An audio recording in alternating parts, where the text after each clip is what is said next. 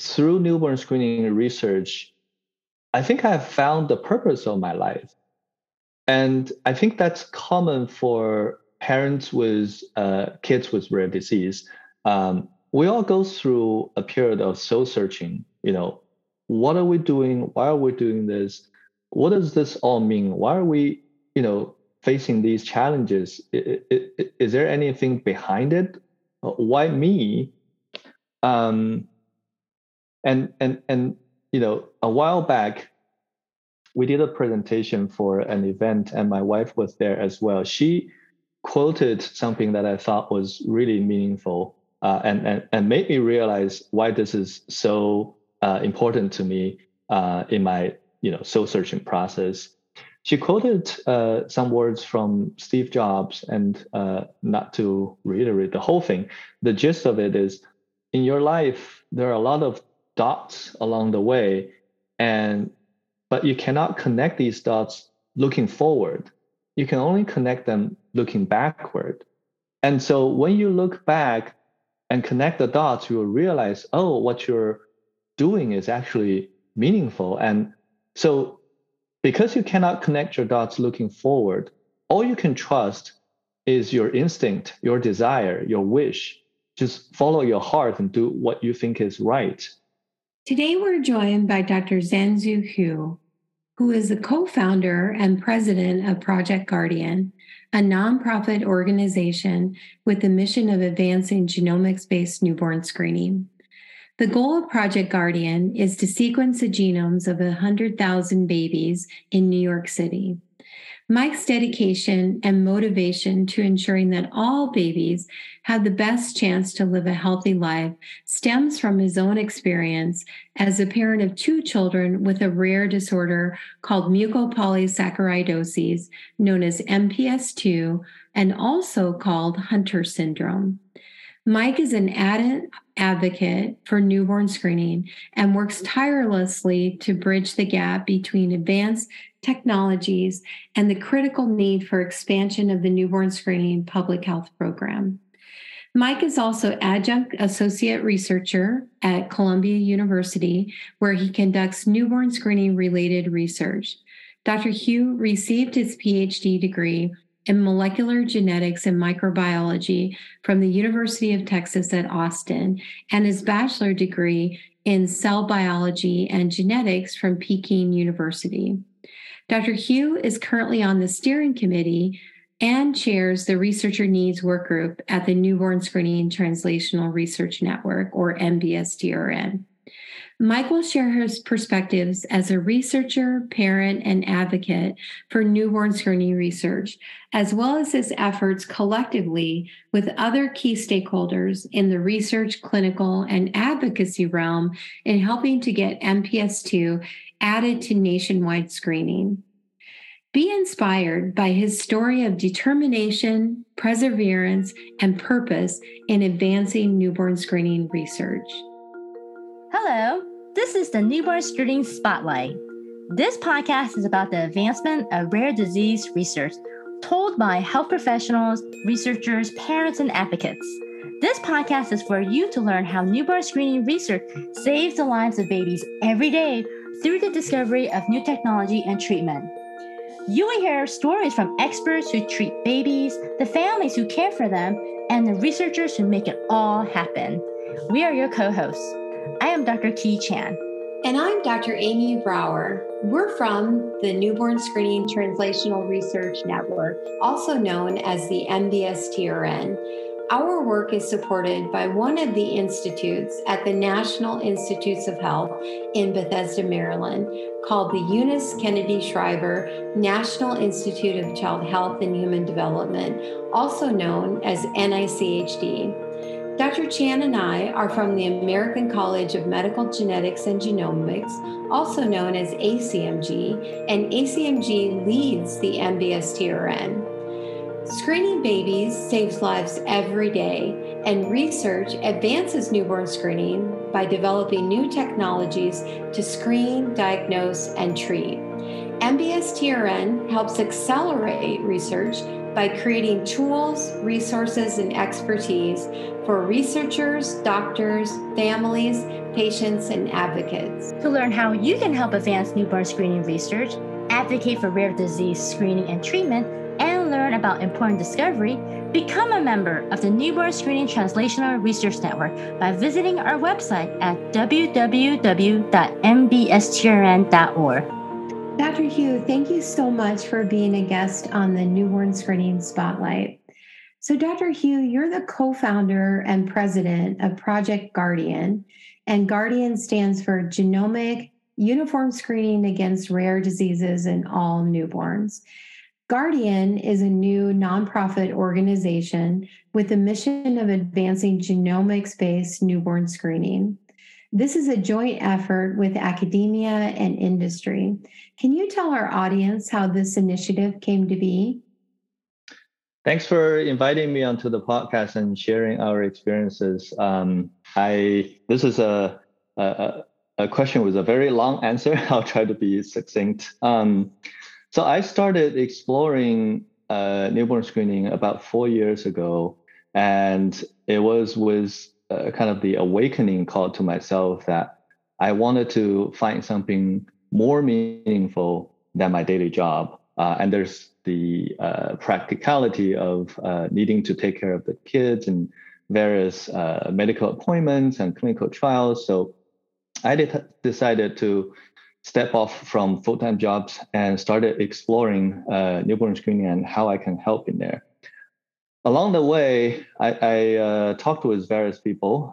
One of them, Dr. Yufeng Shen, he's a bioinformatician and professor at Columbia University. He's in the area of autism research initially, and he and I talked about this at length. He is really endorsing this effort that I'm picturing in my head, that we should use genomics to do newborn screening research and see how we can apply that to the actual screening one day. And he introduced me to Dr. Wendy Chang, his collaborator at Columbia. And then later on, I also connected with a policy expert and advocate that I know from prior advocacy experience, Ms. Anna-Marie Saarinen. So the four of us formed a core group, and we started exploring, we have this common vision that sequencing should be helpful, and it is one of the most available and ready tool to jump into the actual application as newborn screening platform. How can we make it happen? And obviously, there's a lot of unanswered questions. Wearing my researcher hat, I know genomics is a great tool, but it also has a lot of limitations that we have yet to resolve. And particularly the genomic information that you get from the actual sequencing sometimes are not so easy to interpret. So we need a lot of research effort to go into that. In addition, if our eventual mission is to put together a RUSP nomination package so that we can put these diseases together with sequencing as a platform into the review and down the pipeline of public health implementation, we need to answer a lot more questions than just how sequencing can, or genomic information can help with the identification of rare diseases. We also need to answer the cost benefit. We also need to answer the benefit of early screening and diagnosis and treatment in opposed to clinical finding. We need to answer, is our screening method, in this case sequencing, a good enough one? What's the performance? Can we actually identify these rare instances of patients? And so all of those prompted us to think the first thing we need to do is a large-scale prospective newborn sequencing study that can help address those questions with real data. And in order to do that, a lot of resources are needed. So it's apparent after exploring for a while that if we want to get this support solely from public sources like NIH funds, it's not going to be enough. We need to get there faster than what NIH grants typically could support. we need to get there with a bigger scale than what public grants can support. So we thought the way that makes most sense is to follow steps of what others have explored before in SMA and DMD, whereas a public-private partnership can be formed, and private entities such as pharmaceutical companies who have treatments for these diseases or have in their pipeline new treatments to be developed for these diseases. And one of the key in rare disease that is lacking so far really is the interest from the biotech and pharmaceutical companies' perspective of how to incentivize them to put their resources into new therapy development, because you have very few patients for any given indication in the rare disease world. You have very few patients that are suitable, if you will, to give you the best efficacy possible so that you can hope for an approval. And the general perception of a very small market means pharmaceutical companies are more willing to put their resources into other indications that are more prevalent. So by thinking about all of those, we think newborn screening research and large-scale pilot studies really can solve not just our issues of trying to get the research part down, trying to get the RUSP nomination package together, trying to push down the pipeline of getting to the nomination and implementation, but it can also help the therapy development and prompt the pharmaceutical companies and biotech companies to put their resources into this field. And that kind of partnership really from all stakeholders is what's needed to prompt us forward. And so that's how Project Guardian came to shape. Thanks, Dr. Hu, for that great explanation about Project Guardian, which is, when it's completed, will be the largest genomic newborn screening study to date in North America. It's targeting whole genome sequencing in 100,000 newborns in New York, and this is a significant goal. There are other countries who are undertaking similar activities, such as Genomics England, where Dr. David Beck, who is featured on our Spotlight podcast also, is leading that effort. Can you talk a little bit about what efforts are being undertaken to share the information and strategies on, I'm sure they're evolving, best practices for the dissemination of sequencing information to families, clinicians, and researchers? Absolutely. I think, so first of all, it is a big study that we are undertaking, and there are quite a number of studies similarly to ours that are taking place around the globe. So we're happy to see those efforts launching as well, because one of the key issues that we all face is how big of a scale the studies really need to be to solve the problems that we're trying to solve. In the genomic space, the reason why we cannot interpret our genomes very well yet, a key issue is that we don't have enough data. And when I say we don't have enough data, it really is a huge gap between where we, at minimum, needs to be in the millions of genomes versus what we have right now. When we think about the genome space, each individual has 6 billion codes that, any number of them could be different from other individuals. So when you don't have enough individuals in your data set, what's going to happen is what statisticians call overfitting. So take it to the extreme. If you have 2 individuals, and they have plenty of differences, of course, and you look at their genomes, you find plenty of differences. And for example, you say, okay, for this gene that I know encodes for hair color determination, this version gives one individual black hair, this other version gives the other individual white hair. So that must be a super separator of some sort, if you will, classifier that determines hair color. that kind of phenomenon is indeed overfitting, because as you have more individuals coming in, you get their genotypes and you figure out, oh, that's actually not the case. And so the data space for each individual is really what's complicated here. And so I think each of these studies, as they launch with the goal of enrolling thousands to hundreds of thousands of individuals, it's still not enough. It's only the beginning. We need to combine all the data sets to harness the most information, the biggest efficiency in running such big scale studies in order to get to the answer we need. So as a beginning, we have just had a conference called the International Conference on Newborn Sequencing, convened by Dr. Robert Green in Boston, and with the help of other organizations as well.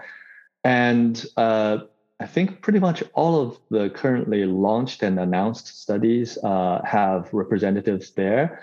There was a very in-depth discussion, closed-door discussion with all the group PIs ahead of the meeting to hash out a lot of details. And I think in terms of data sharing, it is a very tricky question, because one of the, I guess, concerns on the public's mind often is, how would you use the data? How would you protect the data privacy for these individuals taking part of the studies? And so data sharing across studies is a very tricky practice, and it needs a lot of careful thoughts. But I think the long story short, the thing that we have right now is all of the study PIs are in agreement that we need to do some form of data sharing to ensure that we get the best out of these studies. And the actual path we're going to take is undefined, but the discussion is going to continue, and the collaborative spirit is established. Wow, that's amazing. And you're wearing so many hats for us today, Dr. Hu. And with that, I'll turn it over to my co-host, Dr. Ki Chan, to continue to ask you a few more questions about your story. Dr. Hu, thank you for sharing the mission of Project Guardian. You are a parent of 2 children with a rare disorder called mucopolysaccharidosis 2, also known as Hunter syndrome. Your first child was diagnosed with the condition around the age of 3.5 years old. Can you tell us about how you found out about the diagnosis and what happened next? Yeah, absolutely. So it's been 12 years since we started this journey. Just very quickly for our audience, MPS II is a lysosomal storage disorder. What's happening in their bodies is a key enzyme that is needed in the metabolic pathway of some polysugars or mucopolysaccharides was mutated and rendered non-functional. And therefore, those particular molecules, big sugar molecules, starts to be accumulated inside the cells all throughout their body. And therefore, it is a systemic disease, impacts pretty much all of the body parts and organs of their body, especially the brain. Their development has been delayed. And, the initial findings were a fairly short process, even though it felt really long. And I want to give proper credit to the so-called term diagnostic odyssey. We spent about half a year visiting all kinds of specialists until we find out the final diagnosis. But the exploration started when our oldest boy, Mudong, was around 2. He had language delay. At that time, his joints felt stiffer than other kids of the age. And after, not dealing with medical experts, but with other parents and teachers, we were reassured that this is fine, this is typical. We did talk to his pediatrician who told us bilingual families typically have language delay. That's normal. He's going to catch up and all that. When he was age 3 and not having any improvements, we started seeking specialist help in addition to the pediatricians. Long story short, after half a year, when we got to finally the geneticist, he made the diagnosis, but he told us it is only because he was able to meet another hunter patient about 2 years prior to our encounter. And that case took him 2 years to diagnose because he had no idea what it was. It was his first hunter patient in his 40 years of practice, and we were the second. And so, in that regard, there are a lot of more extensive diagnostic odysseys out there. Of course, you hear in the community cases that took 5, 10 years, or even unresolved after 10, 20 years. So we do consider ourselves lucky in that we found out the answer sooner. And also we have a disease that has an approved treatment at that time, even though the standard treatment, which is enzyme replacement therapy, does not go into the brain, does not cross the blood-brain barrier, but it is an approved treatment. So there was a bit of hope instilled to our experience at the time. Dr. Hu, thank you for sharing your first child diagnosis with us. At the age of 12 months old, your second child was diagnosed before the disease was evident due to his older siblings' finding. Can you share the clinical outcomes and any differences in the two siblings? Yeah, so shortly after Mudong's diagnosis, we moved on to Muhua, the younger one. And unfortunately, he was also diagnosed with the same disease. The fortunate thing is he, at that time, was pretty much pre-symptomatic. There was not a whole lot that would suggest he's affected. He physically and developmentally met all of his milestones, and he started treatment right around 1 year old. And what we have observed over the next decade was what eventually prompted me to jump into newborn screening and made it my daily job. I often describe myself as a parent advocate turned into a newborn screening researcher, and that's credit to the boys. So what we have observed is after about 8 years of therapy, Mudong was progressing pretty rapidly, if you will, over the years, to the extent that in 2019, we discussed with his medical care team and decided to move him into palliative care, stopped the active treatment, and starting the second phase of his life, if you will, because of how severe his symptoms have become. But for Muhua, we have continued the therapy. We're enrolling him into new clinical trials.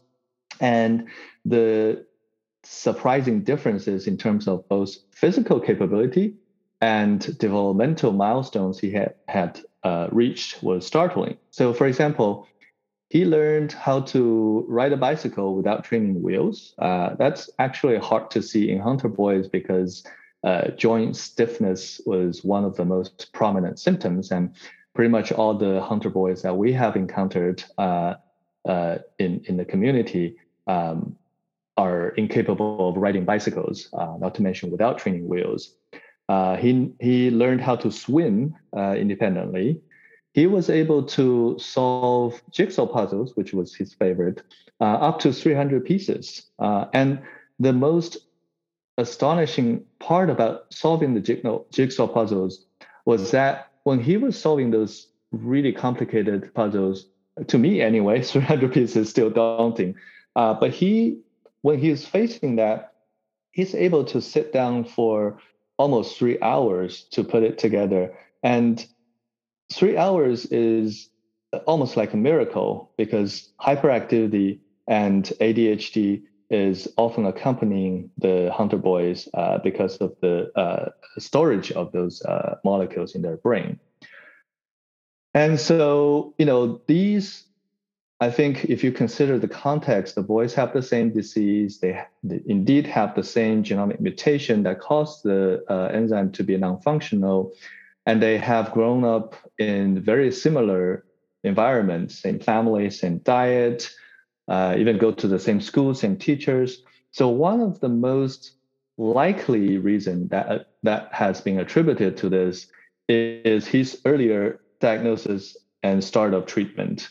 And even though the standard enzyme replacement therapy does not go through the blood-brain barrier, as I mentioned earlier, there are reports out there that these enzymes do leak through a little bit at times, so that can certainly result in the delay of symptom progression in all kinds of ways. And so the natural question for me as a genomic scientist at that time to ask is, what's going to happen if we diagnose this earlier than what they have been? And unfortunately, with their single point mutation, which caused the disease, you will really have to do a targeted sequencing for this gene if you want to know. And there's a huge gap between what we can do for a diagnosis purpose versus a screening purpose. As a newborn, there's no information for you to know, oh, I need to sequence this particular gene, right? So in that context, doing newborn screening becomes virtually the only way for us to pursue. And that's when I started in 2018 to jump into the newborn screening space. How do they administer the therapies that your boys get? Starting from the morning when they get up, certainly going to school. They go to special day classes. They have one-on-one aides who are there to support them for their academic needs. Afterwards, they go to an after-school center who specializes in caring for kids with special needs. And I must say, close by, many families don't have that kind of support, though, and at least one parent needs to stay home or be able to find a caregiver to take care of the kids after school.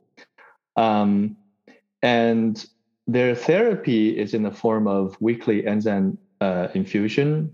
And how it happens is typically, for the time being, only Mohua is going for the therapy. And on Fridays in the morning, an infusion nurse comes to our house, gets the medicine, take his vitals, get him to sit down, access the port on his front chest, and start the infusion. The infusion typically takes about 4 hours to finish, and then afterwards there's an observation period. So in all, it takes about 5.5 to 6 hours every week, Fridays.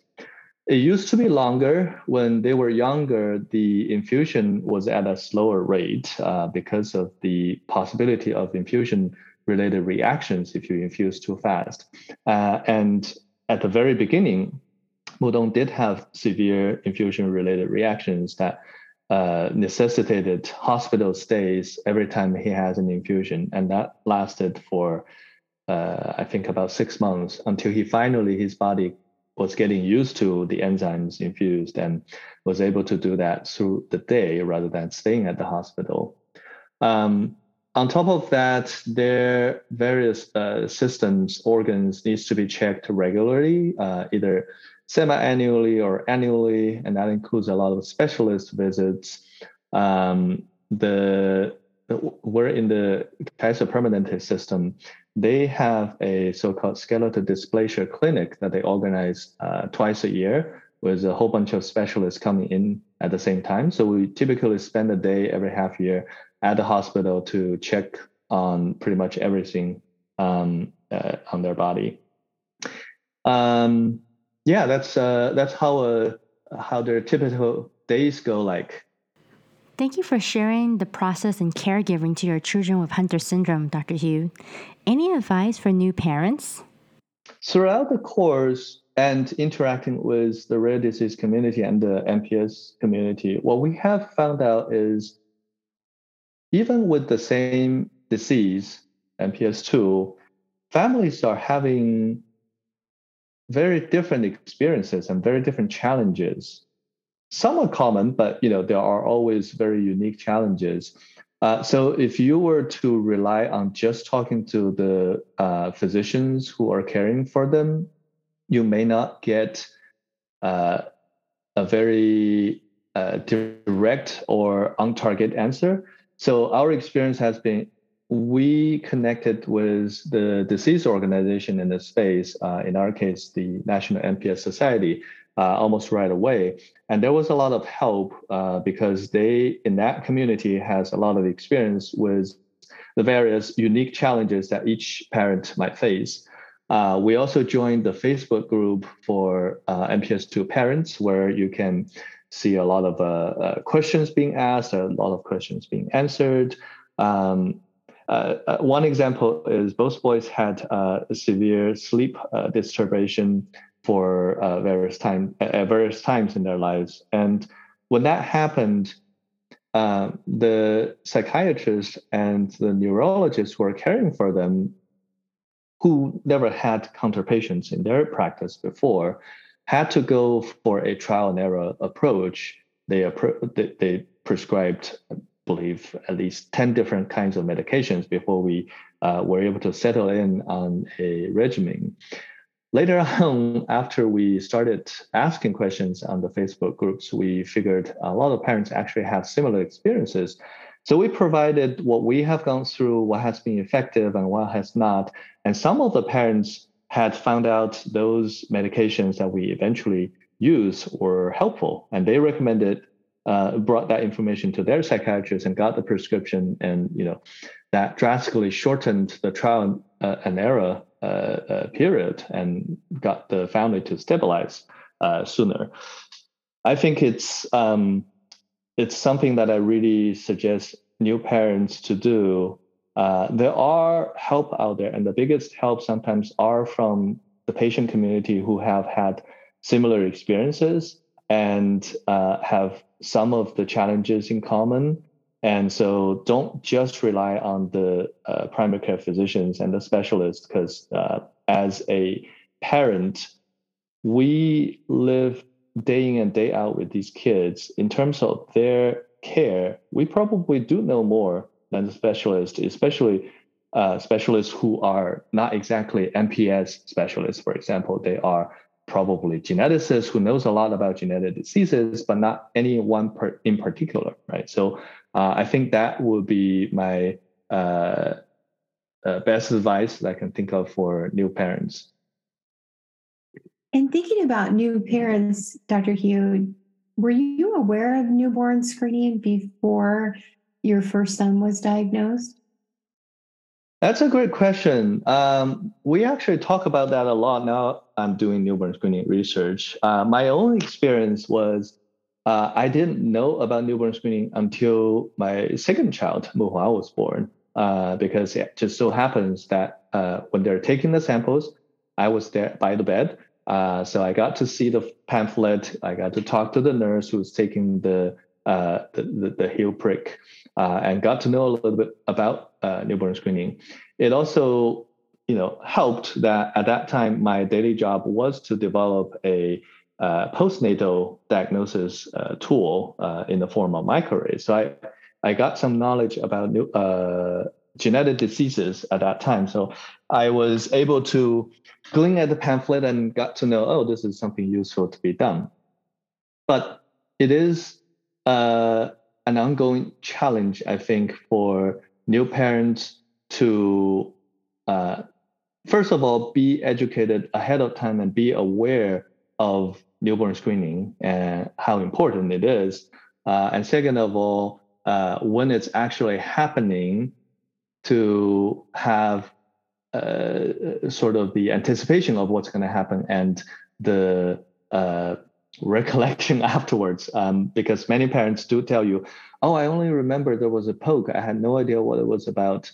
Oh, I remember there was a pamphlet, but I just tossed it away afterwards. So these are commonly seen, and I think as a newborn screening community on the care side, we we do need to think about how we can improve those so that the new parents' experiences can be improved and can buy in more to the vision of why newborn screening is important. Newborn screening for Hunter syndrome is now added to the recommended uniform screening panel, also commonly known as RUSP. And you were part of these efforts, Dr. Hu. Can you describe this journey of adding a condition to the recommended uniform screening panel? And do you have any advice for other families on this nomination process? Yeah, it's actually fresh on my mind because it feels like it just happened.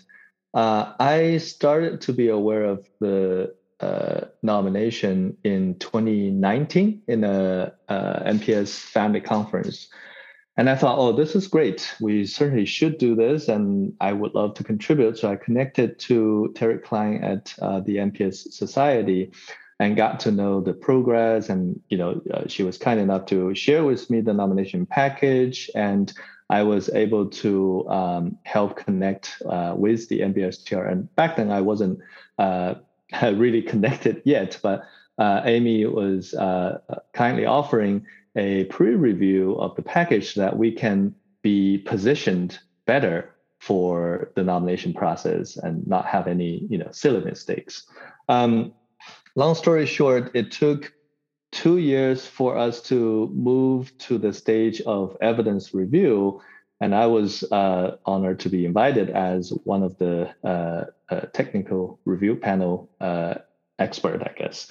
As a family member, I provided our experiences, but one of the, I consider, key contributions, not really from me, from my boys, is during the evidence review, we soon figured out that we don't have enough evidence in the form of showing the benefit of early diagnosis and treatment.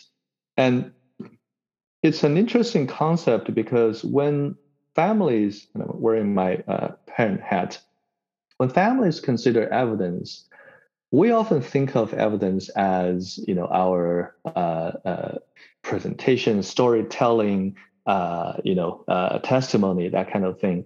But in the process of RUSP nomination, the evidence review is taking evidence in the form of, in a nutshell, peer-reviewed published articles in medical journals.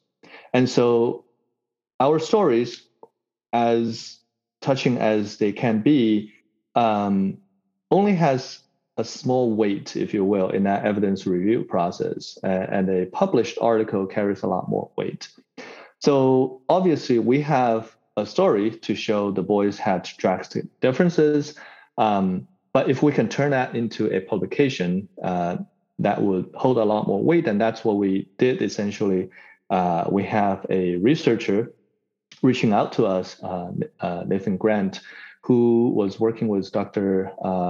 Julie Isengard at the university at that time. And they reached out and say, hey, Mike, how about we work on a case report together so that we can document your boy's experience and the outcome differences and use that as an evidence. And I say, of course, I'd love to do that. And here's where the credit goes to my boys and my wife. All of the data that we have provided came from a decade of careful data keeping and logging from my wife, and of course from the boys undergoing this whole process. She somehow was determined from the get-go. She's a scientist as well, I just want to mention. And from the get-go, she decided, I am going to document all of the experiences and data that we have encountered throughout the process, because somehow it's going to be useful one day. And sure enough, it is. In that case, we provided all of the data that has formed the basis of that case report. And within a pretty short turnaround of about 4 months, we were able to put the manuscript together, send it for review, going through revisions, and have it published. And that was just in time for the final review at the ACHDNC, and that certainly served as an important piece of evidence. I think it's a greatest form of legacy for my boys. In their own way, they contributed to medical research, and they contributed to how newborn screening and MPS II is going to go hand in hand to solve future problems for kids who eventually there will be more kids affected by MPS II, but at least they would have a head start in their treatment and hopefully a better outcome in their lives. What a great story, and so many sort of moments that you somehow capitalized on, seeing your second son's sample being taken in the newborn nursery, thinking about ways to write a case study so then later it could be used during the evidence review. It's really very motivating and very inspirational. So thank you for sharing that. One thing in your earlier question of advice for other families on the nomination process, I think there's a lot of fear and hesitation, if you will, because the nomination process is a daunting process. And as a parent, I'm probably more equipped with my background knowledge of genetics and in the healthcare field to come into this. But I think even if a parent does not have these, they are always equipped with the best tools available for helping with the nomination process, which is their experience, their lived experience with their kids throughout their medical journey. And that, in the form of case studies as an evidence, is tremendous asset for the nomination process. And so I would really hope to impart the message to the parents out there.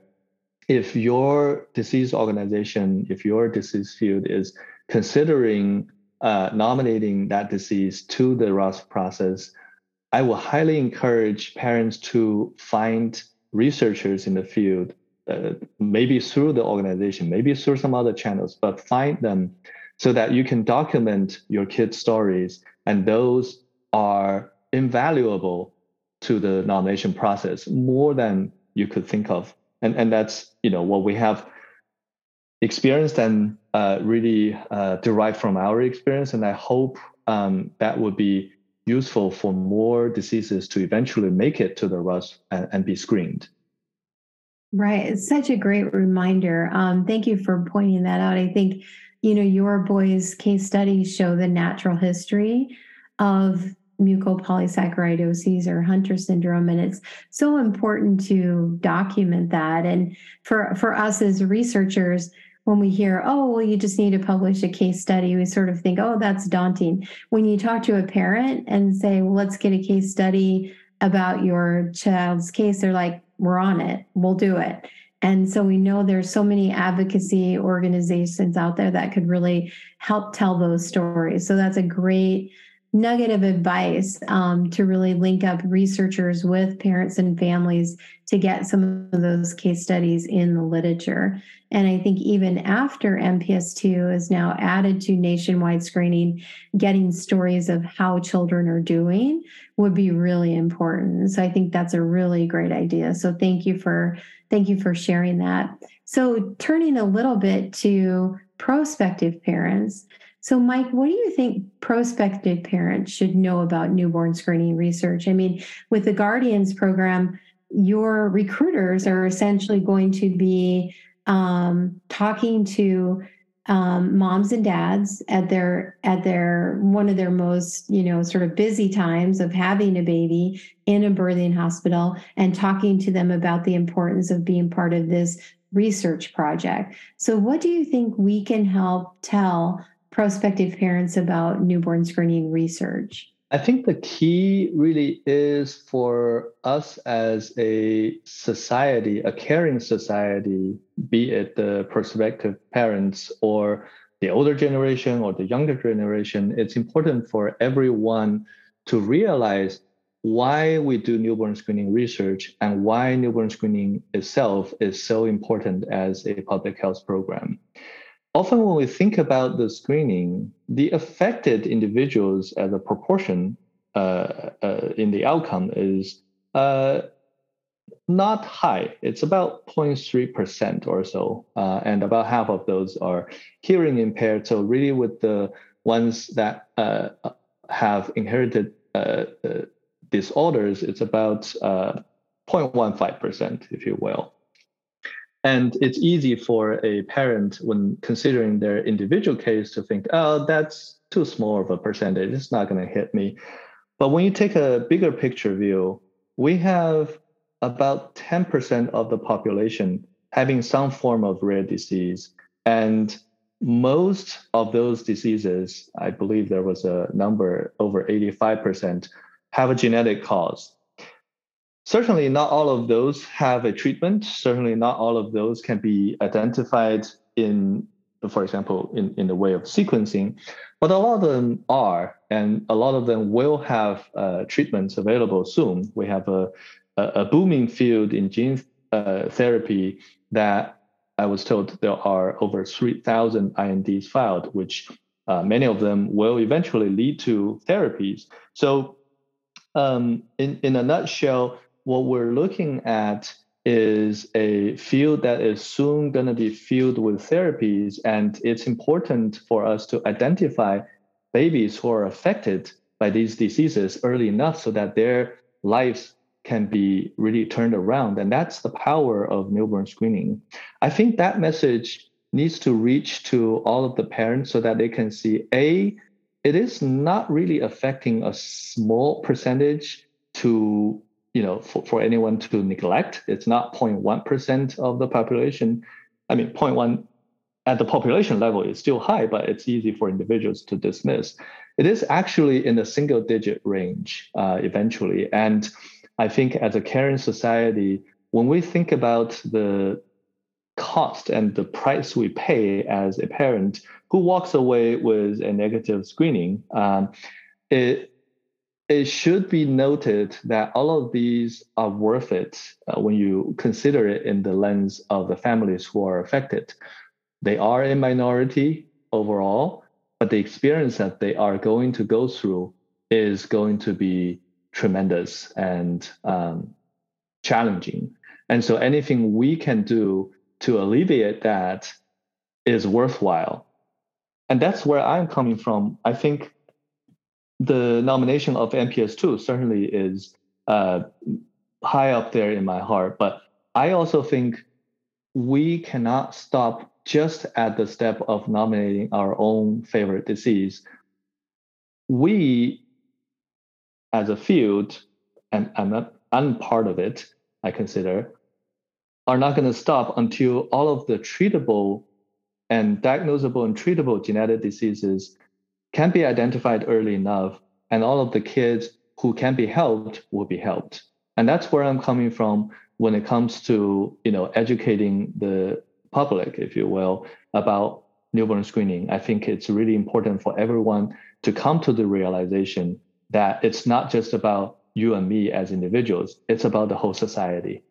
Thank you. And that's so profound. And, one of the big benefits of newborn screening, it's population based. So it's almost like for us as researchers, the perfect cohort to be able to bring genomic technologies to screen, diagnose, and to design treatments that really make a difference at a population level. So no matter where a baby's born, no matter their insurance or their parents' ability to pay, they could get a newborn screen. I think we can talk a lot about, what happens after a newborn screen, and we can always do better. But I love that reminder that, it's really about every baby and every baby getting a screen and getting a chance to really have, a brighter future. And I think one thing that your story points out is just for some of these new therapies, it's really in the urgency of implementing treatments as soon as we can, and maybe not fully understanding why does this treatment help. You talked a lot about not passing the blood-brain barrier, but how much your second child is doing so much better developmentally. And so I think there's a lot we don't know. And so really wanting to do those longitudinal data collection studies so we can follow families like yours and really build for the future so that every baby has the same opportunities. So with that hat on about research and longitudinal follow-up, you mentioned that the NBSTRN did do a review of your MPS II nomination to the advisory committee and provided you some feedback. And with that interaction, we were able to invite you to be part of our steering committee. And you're the chair of our researcher needs work group, which is one of our expert work groups. So we're so thankful for you to join in, both with your parent and with your researcher hat on, into NBSTRN efforts. So Mike, can you talk a little bit about where you think NBSTRN can help support newborn screening research and especially your efforts in the New Guardian project? Yeah, absolutely. I think, my inspiration to join NBSTRN really is to see what I can do to help the community and the researchers so that we can all work together to push newborn screening forward. I think from a community perspective, the kind of efforts that NBSTRN has extended to the MPS Society during the MPS II nomination process is something that can serve as a good model for us to generalize going forward. There are a lot of disease organizations out there wanting to nominate their own disease, but it is such a challenging and daunting task. It requires special skill sets and knowledge to do it well and do it at the sufficient level for moving into the evidence review, right? So I think it's not just about reviewing the package. It could also include helping those disease organizations understand what exactly is needed in that nomination package and what form of evidence is needed to be collected. And if they don't have that, how to get those evidence assembled, how to consider various pieces of that requirement and what can contribute to those, and so that they can start working on collecting them. And that is a huge piece towards the long-term success of nomination. And then, along the way, also educate and help the patients and their families to understand how we can all contribute to that evidence base, how, case studies can be changing the course of a review, in just a couple of months, and how to invest time to get to be connected to the right researchers. And we have a lot of researchers in our network at NBSTRN, and we can help connect them to the right ones to document their case. And at the researcher level, I think for studies like the Guardian Project, what we hope to get help from an organization like the NBSTRN is to foster the relationships and collaborations amongst the projects that are ongoing. I think data sharing is such a sensitive and tricky question, not just because it's patient privacy involved, but also because traditionally in the academia environment, data sharing is not, unfortunately, a common practice, if you will. And the NIH has to release a couple of data sharing policies lately to extend it further. But even so, because of the complexity of research data in so many ways, shape, and form, building a central database to deposit that is challenging. So I think fostering in some ways better data collaboration, at least in this case, studies that are centered on the same kind of approach, same kind of population, same kind of outcome desire, if you will, would be tremendous for all of the projects to benefit from. And the other thing I think in the research field that NBSTRN really is positioned perfectly to help with is long-term data follow-up. We know that genomic data itself only tells us a possibility, if you will, sometimes a high possibility, sometimes a low possibility of contracting a disease. It is the outcome that really determines if you have a firm diagnosis or not, right? And so long-term follow-up, long-term data collection, and integration into the genomic data so that it becomes a continuum, if you will, from DNA to the eventual outcome is going to be key for us to improve the diagnosis accuracy and screening accuracy and diagnosis accuracy for sequencing-based approach.